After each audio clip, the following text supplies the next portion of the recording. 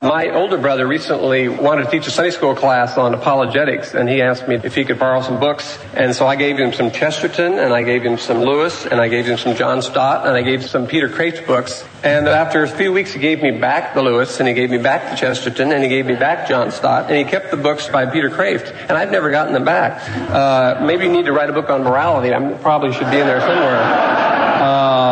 But those were the books that he used for the class, and they were a great success. So, Dr. Kreeft, it's a privilege to have you.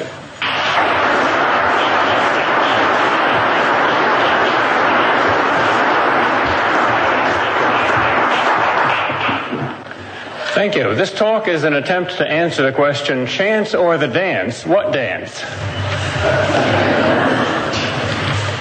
Of all the passages in the more than 50 books of my favorite author, C.S. Lewis, the great dance at the end of Paralandra is the one I have the most vivid and joy-filled memory of from my first reading, and the one I think I will most likely remember as I lie dying. When I first read it, I remember thinking, this is too good to be true. This is good beyond hope, to use the phrase Lewis used to describe Tolkien's The Lord of the Rings. I had never read anything like it before, and I have not read anything like it since, except perhaps Lewis's own equally mystical description of the descent of the 5 planetary gods in that hideous strength. I didn't know at the time why it had such power over me, but I think I know now. It was food for an empty stomach. Nature abhors a vacuum, spiritually as well as physically. The vacuum is the typically modern worldview, which we could call the joyless cosmology. Lewis's is the joyful cosmology. We have all breathed that modern joyless air, even those of us who disbelieve it or even despise it. Our lungs are full of reductionism, which is dead air. Then suddenly, a gust of wet, salty air blows in from the sea, and our spirits spring up like children, full of a mysterious joy. A smell from another country, a gleam of celestial beauty falling on our jungle of filth and imbecility, to use another formula from Paralandra itself. An angel, a heavenly messenger, a star. I think it was Ralph Waldo Emerson who said, if the stars should appear only one night in 1,000 years, how mankind would wonder and be grateful for that vision of heaven that had been shown. Well, something like The Great Dance appears only once in 1,000 books. That's why we appreciate it, as a Bedouin appreciates an oasis. Put in a more scholarly way, we find here in poetic form a radical alternative to the dehumanizing worldview that has starved and crushed our souls for centuries, especially this darkest of centuries. One major cause of this darkness is ferreted out in the abolition of man as reductionism. Nothing but ism. Only ism. Thought is only cerebral biochemistry. Love is only lust. Man is only a trousered ape. Religion is only myth. Consciousness is only an epiphenomenon of matter. Life is only the candle's brief and pointless sputter between 2 infinite expanses of darkness. The term Lewis uses for this view is naturalism, the view that nature alone exists. But nature is a tricky word. On page 81 of The Abolition of Man, he defines nature as follows. He says, nature is a word of varying meanings. Nature seems to be, first, the spatial and temporal, as distinct from what is less fully so, or is not so at all. That is, matter in the modern sense, as distinct from the Greek Aristotelian sense. Second, nature seems to be the world of quantity as against the world of quality. That is, matter in the Aristotelian sense, as distinct from forms or essences or Platonic ideas. Third, nature is objects as over against consciousness. For consciousness is supernatural in relation to the universe of matter. Since consciousness knows the universe, and the knowledge of a thing is not one of that thing's parts, as Lewis says so simply and elegantly in Miracles, chapter 3. Therefore, insofar as we know the universe, we must transcend the universe. Fourth, nature is that which is bound as against the wholly or partly autonomous. For freedom follows consciousness, as will follows intellect. The degree of consciousness is also the degree of freedom. Fifth, nature means that which knows no values, as against that which both has and perceives value. For values transcend facts. The ought cannot be derived simply from the is, as Lewis showed in Part 2 of The Abolition of Man, and as G.E. Moore proved quite logically in Principia Ethica. Value, too, thus, is supernatural. Finally, sixth, nature means efficient causes, or in some modern systems, no causality at all, as against final causes. Final causes means purposes or ends. Thus, nature is also the realm of chronos, time, which measures matter but not mind or purpose, as distinct from kairos, time, which is time for something, time that measures mind and purpose and final cause. Now, all of these 6 points are connected. For instance, chronos, time, is quantitative. It is seconds or light years. Kairos, time, is qualitative. It is time for this rather than for that. End has a double meaning, like time. The quantitative end point in a process and the meaning or purpose of the process. In the first sense, the end of life is death. In the second sense, the end of life is love. Lewis then goes on to say, quote, when we understand a thing analytically and then dominate it and use it for our own convenience, we reduce it to the level of nature in the sense that we suspend our judgments of value about it, ignore its final cause, and treat it in terms of quantity. This repression of elements in what would otherwise be our total reaction to it is sometimes very noticeable and even painful. Something has to be overcome before we can cut up a dead man or a live animal in a dissecting room. These objects resist the reductionistic movement of the mind whereby we thrust them into the world of mere nature. Unquote. Notice that our natural, normal, instinctive, pre-scientific consciousness of and reaction to things is a fuller, more adequate reaction to the whole thing. It is more objective. It is more revelatory of the object's own total being than our later, more precise and analytical philosophical or scientific abstractions. Thus, as Heidegger startlingly says, poetry may be more objective than science.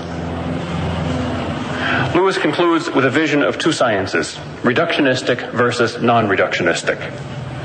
Quote, it is not the greatest of modern scientists who feel most sure that the object, stripped of its qualitative properties and reduced to mere quantity, is wholly real. The great minds know well that the object so treated is an artificial abstraction, that something of its reality has been lost. He goes on, nothing I can say will prevent some people from describing this lecture as an attack on science. I deny the charge, of course, but I can go further than that. I even suggest that from science herself the cure might come. Is it possible to imagine a new natural philosophy, that is, cosmology, continually conscious that the so-called natural object produced by analysis and abstraction is not reality, but only a view, and always correcting the abstraction? Lewis wrote that in 1947. He could not have foreseen the remarkable developments in physics since then that have led some to say that matter behaves more like mind than like anything else we know, or the breakdown of the classical mechanistic physics that was still a formidable and slayable dragon in his day. Nor could he have foreseen that Kuhn's thesis about paradigms and paradigm shifts and horizons would come to dominate the new philosophy of science, a thesis in some ways similar to his own point about views, quoted here and put more fully in The Discarded Image. By the way, I think Kuhn and Lewis are not saying quite the same thing. Lewis is more of a Platonist or an Aristotelian, whereas Kuhn is more of a Kantian. The Copernican revolution in philosophy stands between these two. Yet both are freed from the reductionism which we have learned from the theologians to call demythologizing. Perelandra is a re-mythologizing.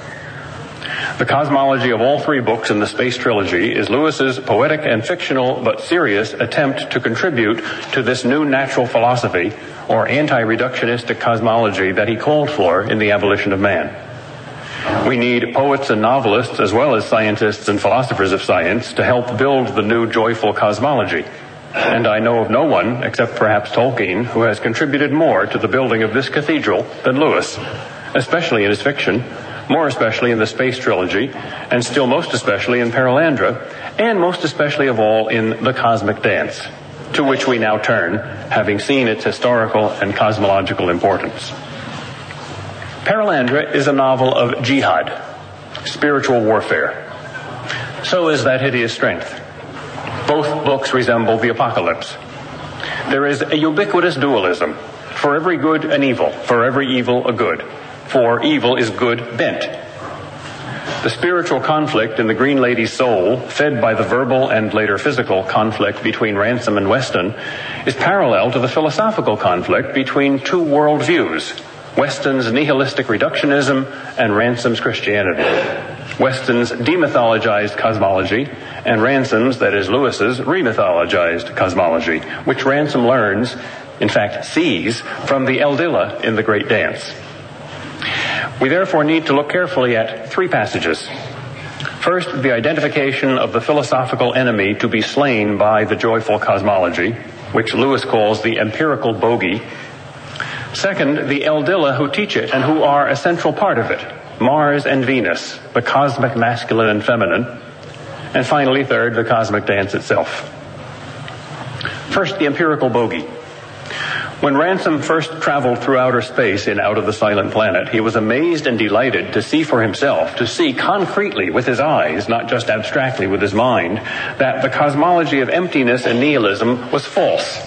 The passage reads, Ransom, as time wore on, became aware of another and more spiritual cause for his progressive lightening and exaltation of heart as he flew through the heavens. A nightmare, long engendered in the modern mind by the mythology that follows in the wake of science, was falling off him. He had read of space. At the back of his thinking for years had lurked the dismal fancy of the black, cold vacuity, the utter deadness, which was supposed to separate the worlds. He had not known how much it affected him till now that the very name space seemed a blasphemous libel for this Empyrean ocean of radiance in which they swam. He could not call it dead. He felt life pouring into him from it every moment. How indeed should it be otherwise, since out of this ocean the worlds and all their life had come? He had thought it barren. He saw now that it was the womb of worlds, whose blazing and innumerable offspring looked down nightly even upon the earth with so many eyes, and here with how many more. No, space was the wrong name. Older thinkers had been wiser when they named it simply the heavens. This is recalled in Perelandra when it is threatened by the worldview of Weston, that is the modern West, from which we need to be saved or ransomed. Quote, in vain did Ransom try to remember that he had been in space and found it heaven, tingling with a fullness of life for which infinity itself was not 1 cubic inch too large. All that now seemed like a dream. That opposite mode of thought, which he had often mocked and called in mockery the empirical bogey, came surging into his mind. The great myth of our century, with its gases and galaxies, its light years and evolutions, its nightmare perspectives of simple arithmetic, in which everything that can possibly hold significance for the mind becomes the mere byproduct of essential disorder. Unquote. The practical consequences of this theoretical picture, the life view that follows from this worldview, is literally deadly to the soul. Thus it needs a ransom, a savior. For this view of life has its origin and end in hell.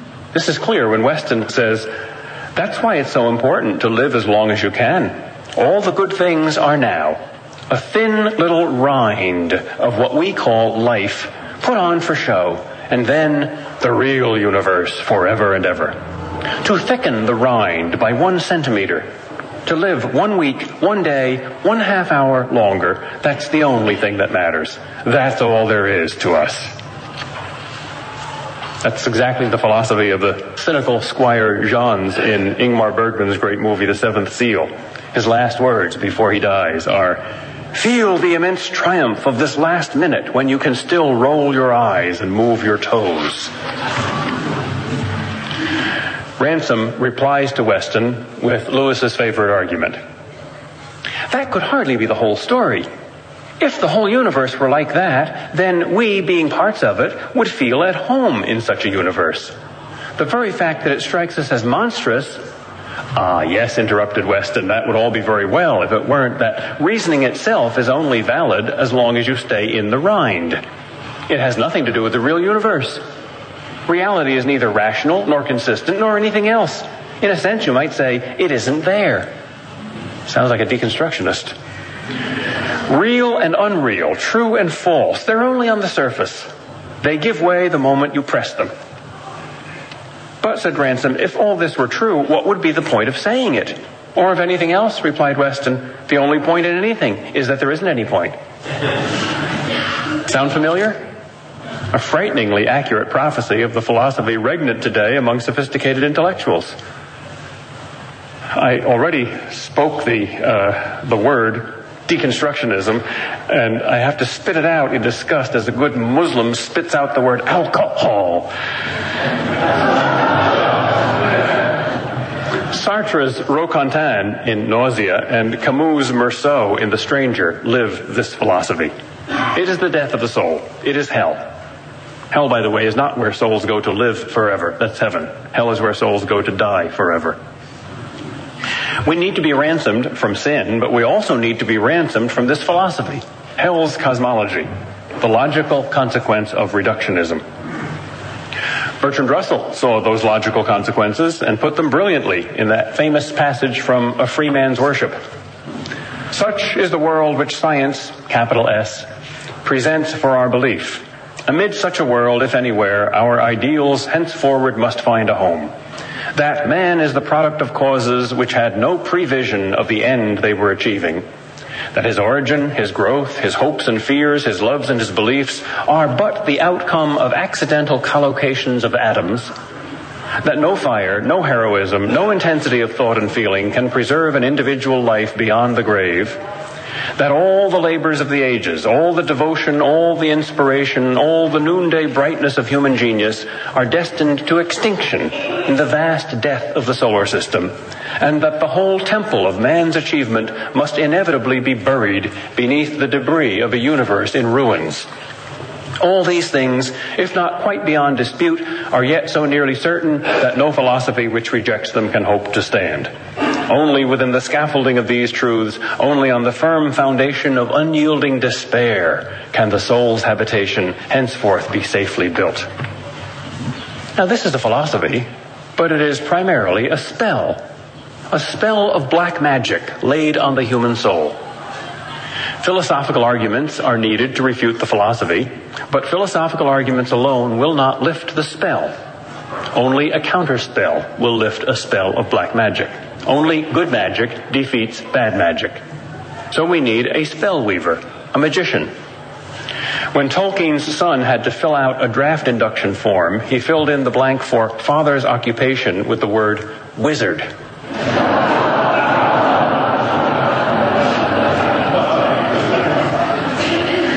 The same could have been said for Lewis, especially in Paralandra.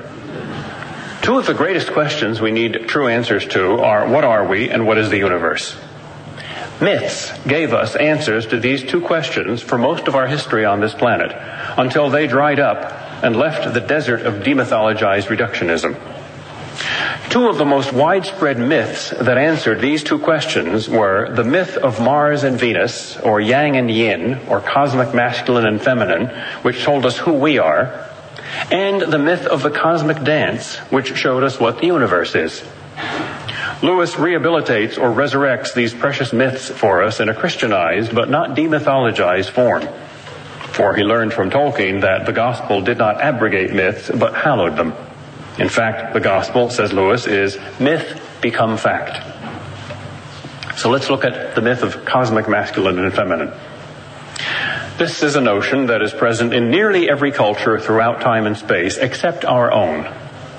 That fact must contribute to the rampant sexual confusion and decadence that also radically differentiates our culture so spectacularly, for how can sex be sacred unless it is cosmic? In late Greek philosophy, angels and Platonic forms or essences were sometimes confused or identified, since both were eternal, perfect, and immaterial. It is therefore appropriate that the essential meaning or archetypal idea of the masculine and feminine be revealed in Paralandra by angels, or eldils. There are two things Lewis describes better than anyone else who has ever written, in my opinion. Sehnsucht and angels. That's my justification for the following rather lengthy quotation, interspersed with comment and interpretation, like a Christmas tree festooned with decorations. Another justification is the intrinsic and contemporary importance of the question of sex and gender. The Eldils of Perelandra make three attempts to appear to the human consciousness of Ransom. The first two, though unsuccessful, are almost as fascinating as the third, which remains. First, a tornado of sheer monstrosities seemed to be pouring over Ransom. Darting pillars filled with eyes, lighting pulsations of flame, talons and beaks and billowy masses of what suggested snow volleyed through cubes and heptagons into an infinite black void. Stop it, he yelled, and the scene cleared. He gave the Eldila to understand that this kind of appearance was not suited to human sensations. Look then at this, said the voices again, and he looked with some reluctance, and far off, between the peaks on the other side of the little valley, there came rolling wheels. Sound familiar? Ezekiel. There was nothing but that, concentric wheels moving with a rather sickening slowness, one inside the other. There was nothing terrible about them if you could get used to their appalling size, but there also seemed nothing significant. He bade them to try yet a third time, and suddenly 2 human figures stood before him. They were perhaps 30 feet high. They were burning white, like white-hot iron. The outline of their bodies, when he looked at it steadily against the red landscape, seemed to be faintly, swiftly undulating, as though the permanence of their shape, like that of waterfalls or flames, coexisted with a rushing movement of the matter it contained. Whenever he looked straight at them, they appeared to be rushing toward him with enormous speed. This may have been due in part to the fact that their long and sparkling hair stood out straight behind them as if in a great wind. They were not standing quite vertically in relation to the floor of the valley, but to Ransom it appeared, as it had appeared to me on earth when I saw one, that the Eldils were vertical. It was the valley. It was the whole world of Perelandra, which was aslant. This, by the way, is good relativity theory. The whole universe is relative to the observer. Matter to mind. Nature to that which observes and thus transcends nature. Planets are relative to angels, not vice versa. Lewis goes on. He remembered the words of Oyarsa long ago in Mars. I am not here in the same way as you are here. That's good angelology, too, Aquinas would say. Lewis goes on. He told me he could in a sense remember the colors, that is, he would know them if he ever saw them again, but that he cannot by any effort call up a visual image of them, nor give them any name. The very few people with whom he and I can discuss these matters at all, us, give the same explanation. We think that when creatures of the hypersomatic kind choose to appear to us, they are not in fact affecting our retina at all, but directly manipulating the relevant parts of our brain. If so, it is quite possible that they can produce there the sensations we would have if our eyes were capable of receiving those colors in the spectrum which are actually beyond their range. The plumage, or halo, of the one Eldil was extremely different from that of the other. The Oyarsa of Mars shone with coal and morning colors, a little metallic, pure, hard, and bracing. The Oyarsa of Venus glowed with a warm splendor, full of the suggestion of teeming vegetable life. See, hard versus soft, tough versus gentle. We need both. The faces surprised him very much. Nothing less like the angel of popular religious art could well be imagined. The rich variety, the hint of undeveloped possibilities which make the interest of human faces were entirely absent. You see, they're Platonic archetypes. They're changeless. One single changeless expression, so clear that it hurt and dazzled him, was stamped on each, and there was nothing else there at all. In that sense, their faces were as primitive, as unnatural, if you like, as those of archaic statues from Aegina. Were those statues based on real angels that were seen? We wonder.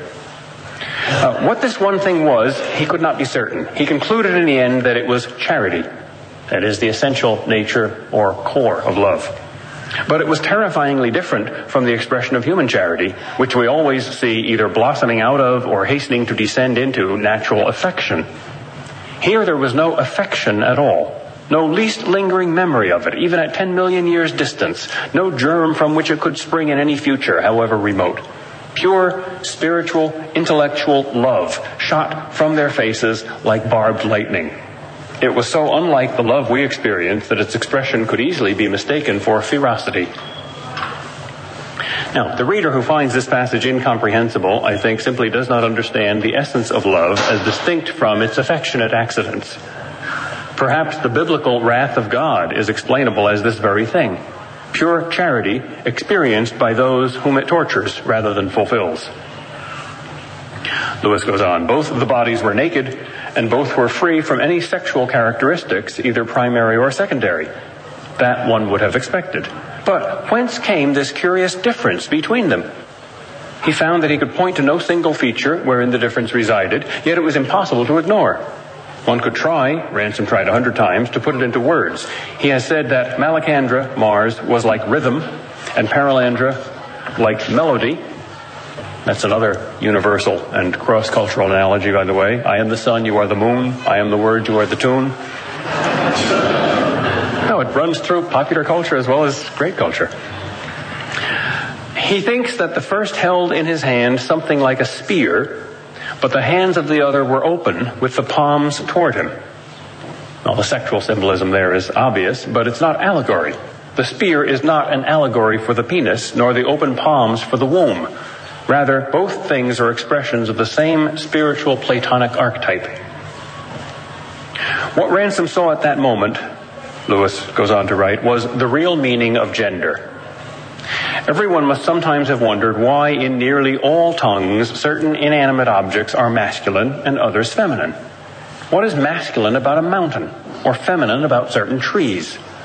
Ransom has cured me of believing that this is a purely morphological phenomenon depending on the form of the word. Still less is gender an imaginative extension of sex. Our ancestors did not make mountains masculine because they projected male characteristics into them. The real process is the reverse.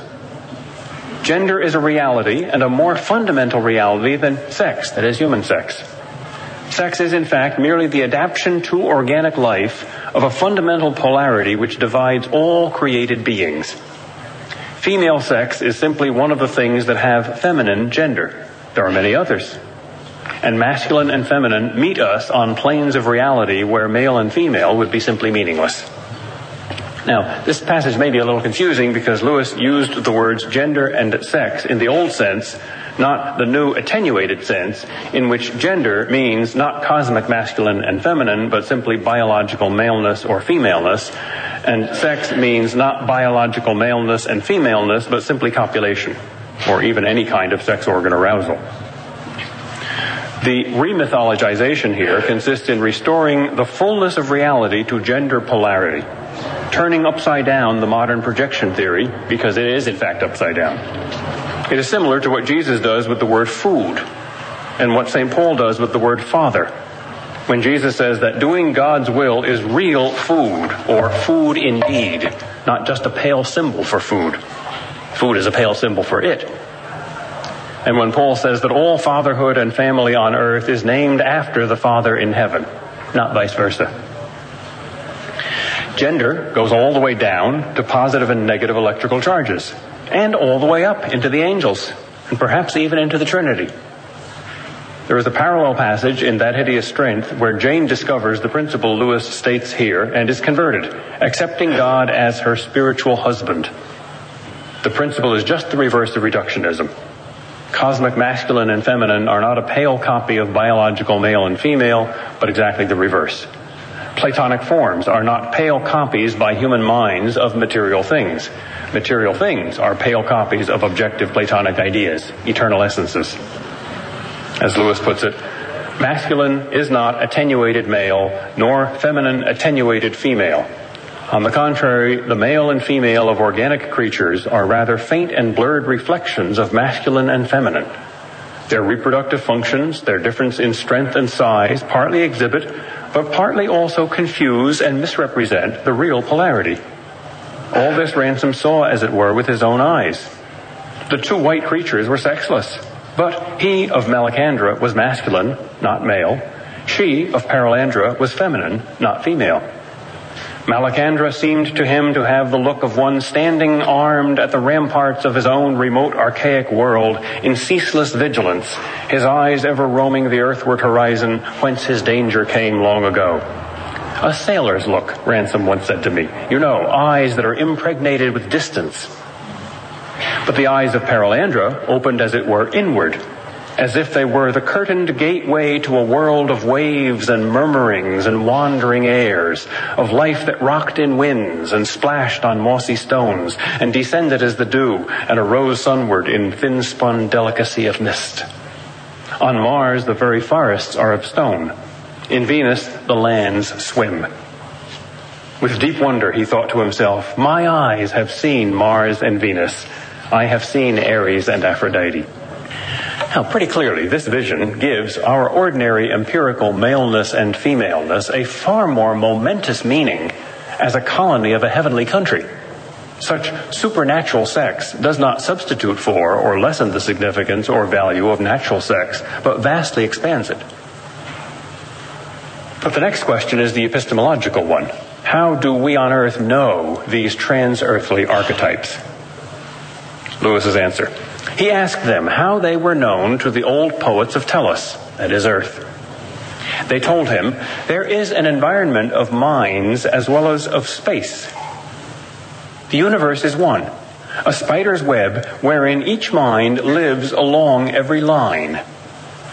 A vast whispering gallery where no secret can be rigorously kept. In the very matter of our world, the traces of the celestial commonwealth are not quite lost. Memory passes through the womb and hovers in the air.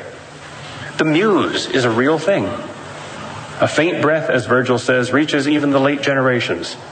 Our mythology is based on a solider reality than we dream, but it is also at an almost infinite distance from that base. And when they told him this, Ransom at last understood why mythology was what it was. Gleams of celestial strength and beauty falling on a jungle of filth and imbecility. I think Lewis is perfectly serious here. His explanation of myth is itself a myth. Myth, like science, explains data, explains experience. The myth of the cosmic whispering gallery, the unconscious telepathy with angels at a great distance, explains this strange twofold feature of Earth's mythology: beauty and imbecility, wisdom and folly, their wisdom mixed with our folly. There have been other deep thinkers who have also taken our Earth's mythologies very seriously. For instance, Houston Smith in Forgotten Truth, Mircea Eliade, Fritjof Schuon. But no one with Lewis's breadth, no one also who was at the same time a Christian apologist and a romantic poet and a fantasy and science fiction novelist and a philosopher. Lewis has not turned from all these things to mythology, but he has integrated mythology into them, or them into it. His mark always seems to be more, not less. His philosophy, always Hamlet's philosophy, that there are more things in heaven and earth, Horatio, than are dreamt of in your philosophies. The reductionist believes there are far fewer things in heaven and earth, that is, in objective reality, than in our philosophies, that is, in our minds. Most of our ideas are myths, in the pejorative sense. The rationalist and the dogmatist believes that there are exactly the same number of things in heaven and earth, that is, objective reality, as in his particular philosophy. But the poet knows that there are more, always more. Therefore, the poet wonders, while the reductionist sneers and the dogmatist prattles. Now we come to the cosmic dance, which is the culmination of the plot in Paralandra, and in fact of the history of the universe. In visual and symbolic form, it is no less than the meaning of creation in a kind of cosmic choreography. The dance is a traditional image for a traditional idea, but Lewis uses it for a modern purpose, to combat the joyless cosmology with the joyful, to exorcise the demon of the empirical bogey, the empty and meaningless universe conjured up by the black magic of reductionism. Here, in poetic and mythic form, is the worldview of the new non-reductionistic science that Lewis himself called for in The Abolition of Man. Note, first of all, that it is a dance. Play, says Lewis in Letters to Malcolm, is more ultimate, more heavenly than work, for it is its own end. It is not an instrumental means to any further end. The serious business of heaven is joy. Thus it is called the great game. The cosmic setting of this play, or game, or dance, is the remythologized universe, freed from the empirical bogey. The archetypal characters of the play are Mars and Venus, cosmic masculine and feminine. The plot is the great dance. We are now ready to review the plot, and in it the theme. What is the point? What is the center of it all? We are privileged to see or hear this from an angel's eye viewpoint. It begins. The speeches followed one another, if indeed they did not all take place at the same time, like the parts of a music, into which all 5 of them had entered as instruments. Music, of course, is more fundamental than speech. The language of heaven is music. Music is also less linear than speech. Music interpenetrates. The great dance does not wait to be perfect until the peoples of the low worlds, that is the solar system, are gathered into it. We speak not of when it will begin. It has begun from before always. You see, this is the angelic point of view that transcends material chronological time. There was no time when we did not rejoice before his face as now. The dance which we dance is at the center, and for the dance all things were made. Blessed be he. The philosophical question here is, what is at the center? What is the central meaning of all things in the cosmos? Is there anything at the center? Or is everything relative? The first answer is that the whole dance, the dance as a whole, is at the center. The whole universe is at the center of the whole universe. For the universe, as a reflection of its creator, is an infinite sphere whose center is everywhere and whose circumference is nowhere. For the dance, all things were made. As for the play, all things in the play are made. The setting, the costumes, the stage, the syllables. The singer is for the song, not the song for the singer. He goes on. Another said, never did he make 2 things the same. Never did he utter one word twice. After earths, not better earths, but beasts. After beasts, not better beasts, but spirits. After a falling, not a recovery, but a new creation. Out of the new creation, not a third, but the mode of change itself is changed forever. Blessed be he. In other words, creation, physical evolution, biological evolution, redemption, and the afterlife are 5 different modes of change, like 5 different temporal dimensions. Another said, it is loaded with justice as a tree bows down with fruit. All is righteousness, and there is no equality. He's deliberately contrasting justice with equality here. Natural or cosmic justice is inequality. Human or political justice is equality. How provincial to project our fallen little justice onto the universe, as if the stars needed to wear the same clothes that protect us against the consequences of our fall. He says, not as when stones lie side by side, but as when stones support and are supported in an arch. Such is his order. You see, it's like the human body. It's not like an army marching. Rule and obedience, 2 modernly unpopular words. Begetting and bearing, increasingly also unpopular. Heat glancing down, life growing up. Blessed be he. I think all the great ancient societies, the Greek, the Chinese, the Hindu, knew that justice was like music, not unison, but harmony. Uniforms and uniformity and equality suggest a totalitarian mindset rather than a natural one appropriate to our century. The social consequences of cosmological models are immense. One said, they who add years to years in lumpish aggregation, or miles to miles and galaxies to galaxies, shall not come near his greatness. In other words, quantity, the language of computers, is not the language of heaven or of nature. Not thus is he great. He dwells, all of him dwells, within the seed of the smallest flower, and he is not cramped. Deep heaven is inside him who is inside the seed, and does not distend him. Blessed be he. Our modern model is simply inside out and upside down when we prioritize quantity over quality, matter over spirit. The edge of each nature borders on that whereof it contains no shadow or similitude. Of many points, one line.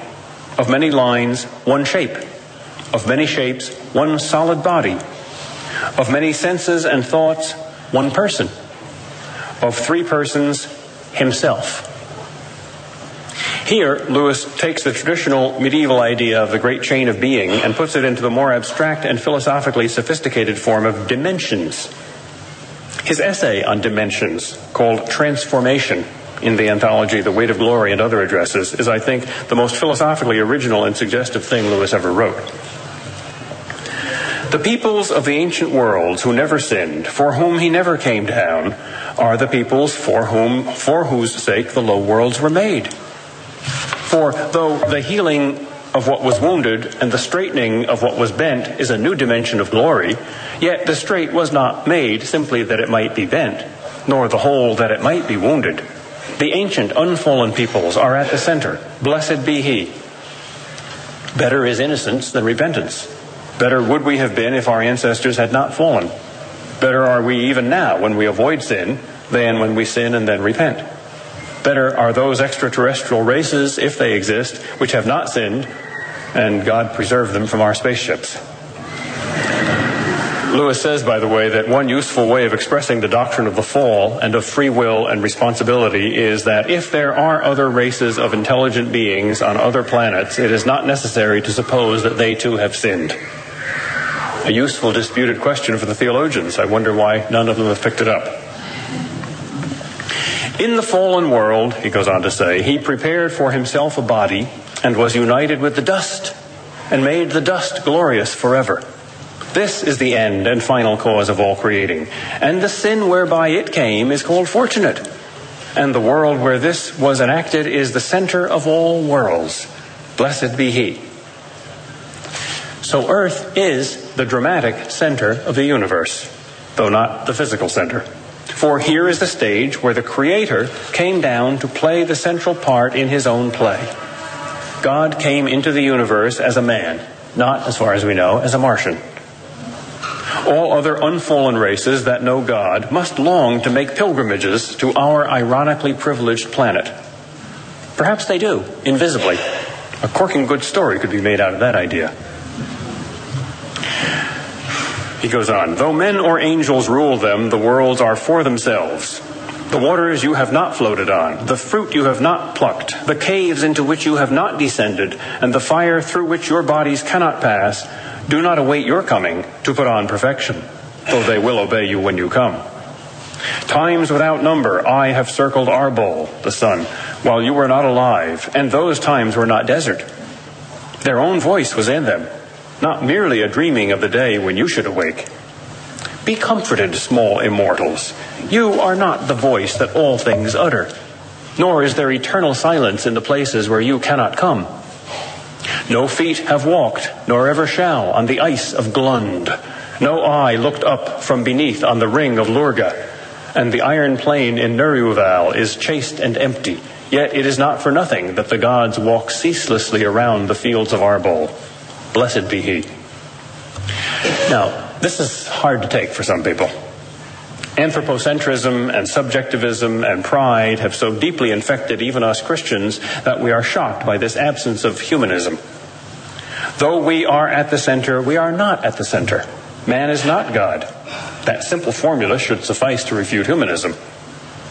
And once we are done with humanism, what a breeze of relief. We can let beings be. We don't have to think the ring of Lurga, Saturn, is a contrived lesson for us from God, or a mere opportunity for us to make something out of it, but it can be wonderfully wild and free to be itself. We are little children in the Father's enormous and mysterious house. We are not the master. We can play. The dust itself, which is scattered so rare in heaven, whereof all worlds and the bodies that are not worlds are made, is at the center. Only the least part of this dust has served or ever shall a beast or a man. But it is what it is, and it utters the heart of the Holy One with its own voice. The dust is the farthest from him of all things, for it has no life, nor sense, nor reason. But it is the nearest to him of all things, for without intervening soul, as sparks fly out of fire, he utters in each grain of it the unmixed image of his energy. Each grain, if it spoke, would say, I am at the center, and for me all things were made. Let no mouth open to gainsay it. Blessed be he. So even matter is at the center, because it is innocent and pure, because it hosts God's presence, and ultimately simply because it is. What then is the center? What is the absolute within the cosmos? What is the answer to the sickening feeling in the stomach that we get when we realize that Einstein is right and we are on sea, not on land? Where is the solid ground? Where is the navel of the cosmos, so that we can stick into it the tent pole of our temple, as primitive peoples were wont to do? The answer is everything and nothing. Everything because of the divine immanence, nothing because of the divine transcendence. Or as Lewis puts it, where Mal-el-Dil is, there is the center. He is in every place. Therefore, every place is the center. Not some of him in one place and some in another, but in each place the whole Mal-el-Dil, even in the smallness beyond thought. There is no way out of the center, save into the bent will which casts itself into the nowhere. Blessed be he. So the nature of the true center, God, accounts for the fact that the center is everywhere. For God is not a finite creature with a finite essence. Therefore, he does not displace other creatures or other essences or contest place with them. His very transcendence allows him to be totally immanent everywhere. As the transcendence of light over any color, light is no particular color, allows light to light up and perfect all colors from within. Or as the transcendence of mind over matter, remember the knowledge of a thing is not one of the thing's parts, allows mind to know and be present to all matter, and thus God to all minds, as well as all matter. The dance concludes, each thing was made for him. He is at the center. Because we are with him, each of us is at the center. That's the only true humanism. It is not as in a city of the darkened world where they say that each must live for all. In his city, all things are made for each. When he died in the wounded world, he died not for men, but for each man. If each man had been the only man made, he would have done no less. A thrilling and humbling thought. Christ died not for mankind. He died for me. There are no abstractions with God. He has immeasurable use for each thing that is made, that his love and splendor may flow forth like a strong river, which has need of a great watercourse, and fills alike the deep pools and the little crannies, that are filled equally and remain unequal. And when it has filled them brimful, it flows over and makes new channels. We also have need beyond measure of all that he has made.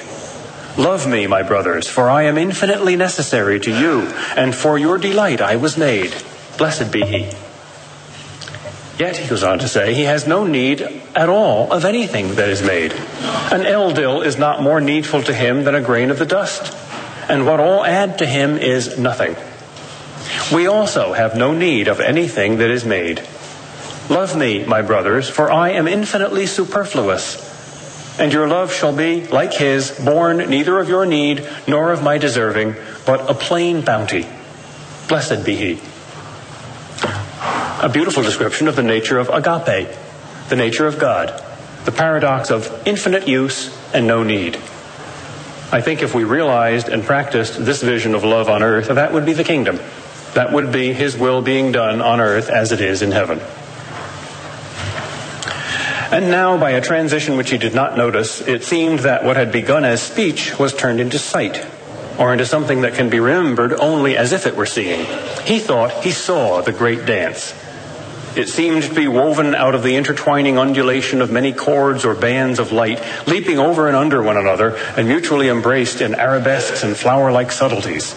Each figure, as he looked at it, became the master figure or focus of the whole spectacle, by means of which his eye disentangled all else and brought it into unity, only to be itself entangled when he looked to what he had taken for mere marginal decorations and found that there also the same hegemony was claimed, and the claim made good, yet the former pattern not thereby dispossessed, but finding in its new subordination a significance greater than that which it had abdicated.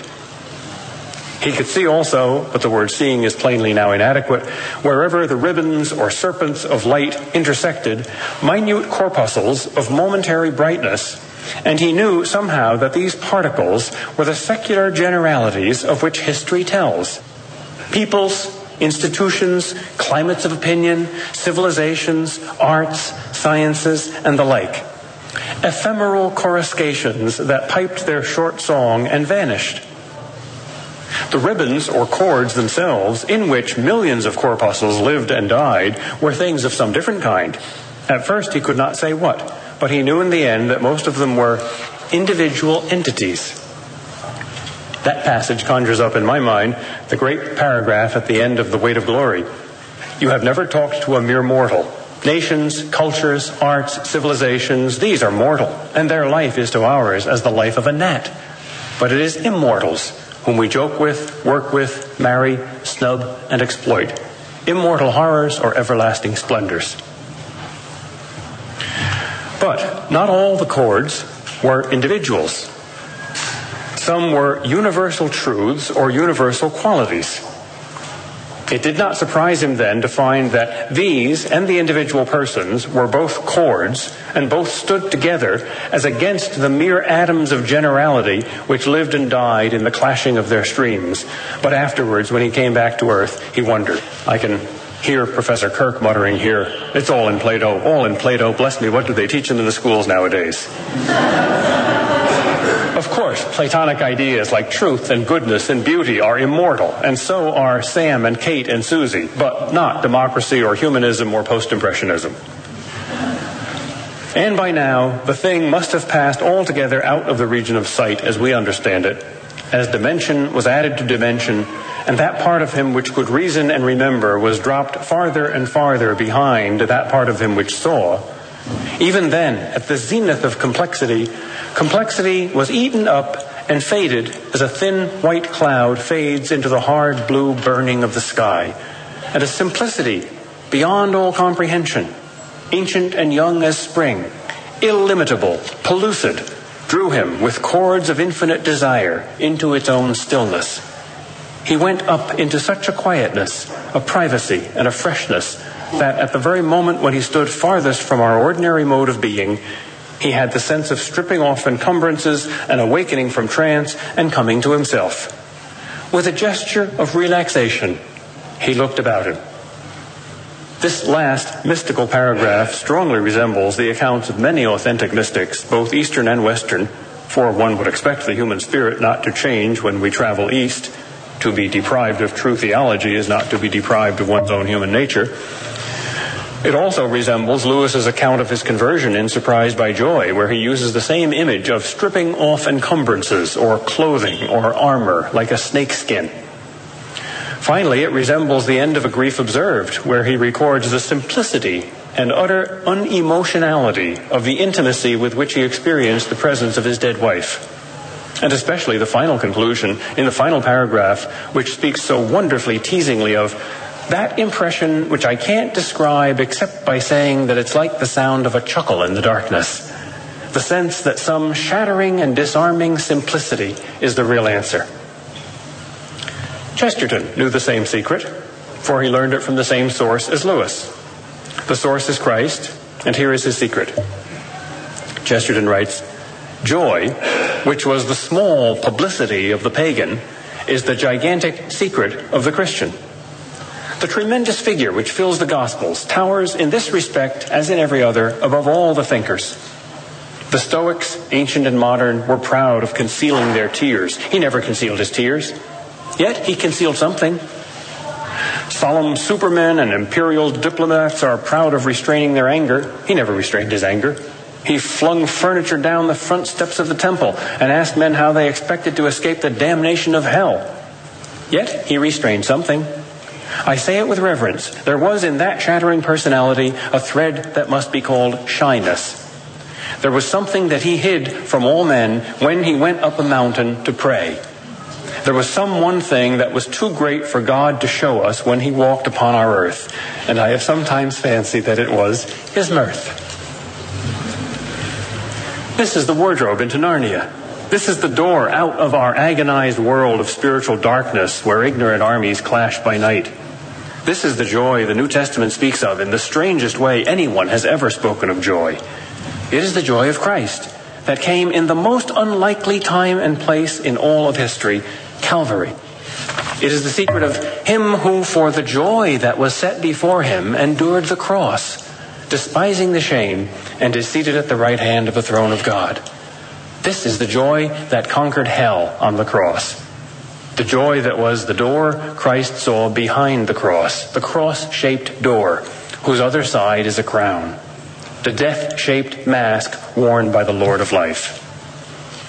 The only adequate answer to our century of genocide and the triumph of the principalities and powers of wickedness in heavenly places and the threat of a brave new world and the abolition of man is the secret that frees us into this gesture of relaxation that is the culmination of the great dance, the smile on the face of God. In conclusion, optimism or pessimism about our future, about the third millennium. Will we reach the joyful cosmology, or will we not? I have no crystal ball any more than you do, but we have clues. So my bottom line is optimism. Because apocalyptically decadent ages elicit saints. Suffering elicits courage, compassion, heroism, martyrdom. Evil elicits good in response. Bad times make good people, as mountainous pressures make diamonds, or as fire tempers steel. I think we should have great hopes for our society. For if she emerges from her present crisis, she will be stronger than ever before. In merely American terms, look at the wars we have fought and the war we are now fighting. Defeating British economic tyranny in the Revolutionary War, sorry friends, only gave us political independence. Defeating slavery in the Civil War gave us only personal freedom for all.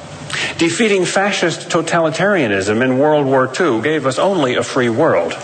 But defeating moral decadence and confusion and the joyless cosmology and reductionism would give us joy and moral strength and clarity and perhaps even holiness. For the more dangerous the enemy, the more precious the victory. Therefore, I think the 21st century will be one of two things. Either it will be the best since the 13th or the worst since the 21st BC, before the call of Abraham and the founding of Judaism. It depends on which side wins the current war. Either we will build Gothic cathedrals again from a restored faith, or we will build the Tower of Babel again from a restored apostasy.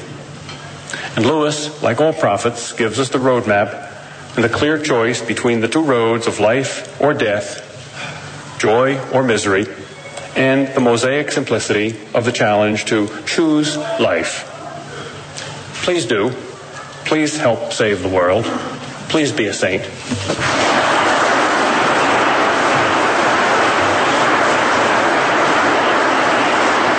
And please don't waste time clapping because we only have 10 minutes left for questions. Have you ever wished that you could attend a church service in which the great dance was used as a liturgy? I know that I shall in heaven. I can wait. You mentioned almost parenthetically that you saw music as the fundamental language of heaven. And I'd like you to comment more on that, especially in light of conventional impressions of creation out of word. What do you mean by that? Well, there is an old tradition which Lewis uses in The Magician's Nephew that the original language in which God created the world was music. And I believe Lewis also quoted a line from George MacDonald in his MacDonald anthology that heaven is the place where all that is not silence is music. Martin Heidegger says somewhere that we usually think that music is ornamented poetry, poetry is ornamented prose. He thinks it's the other way around. Music is the original language, and then it fell into poetry, and then that fell into prose. Because there's a basic superstition that we have that all great things emerge from ungreat things. Now, for creationists, we can't believe that. The first thing is the greatest thing. So a great thing can only begin great. And if prose is great, it must begin in something equally or greaterly great, which is poetry. And poetry must begin in something equally or greaterly great, which is music. Most people sense that there's a profundity in music that can't be expressed in words, even poetic words. Of course, words add something that music doesn't have too. Just as quantity adds something that quality doesn't have. I see this podium in front of me, and for me to measure it with a ruler adds something that wasn't there before. Yet for me to say that the quantity is greater than the quality, I think is a fallacy. So I think words are to music something as quantity is to quality.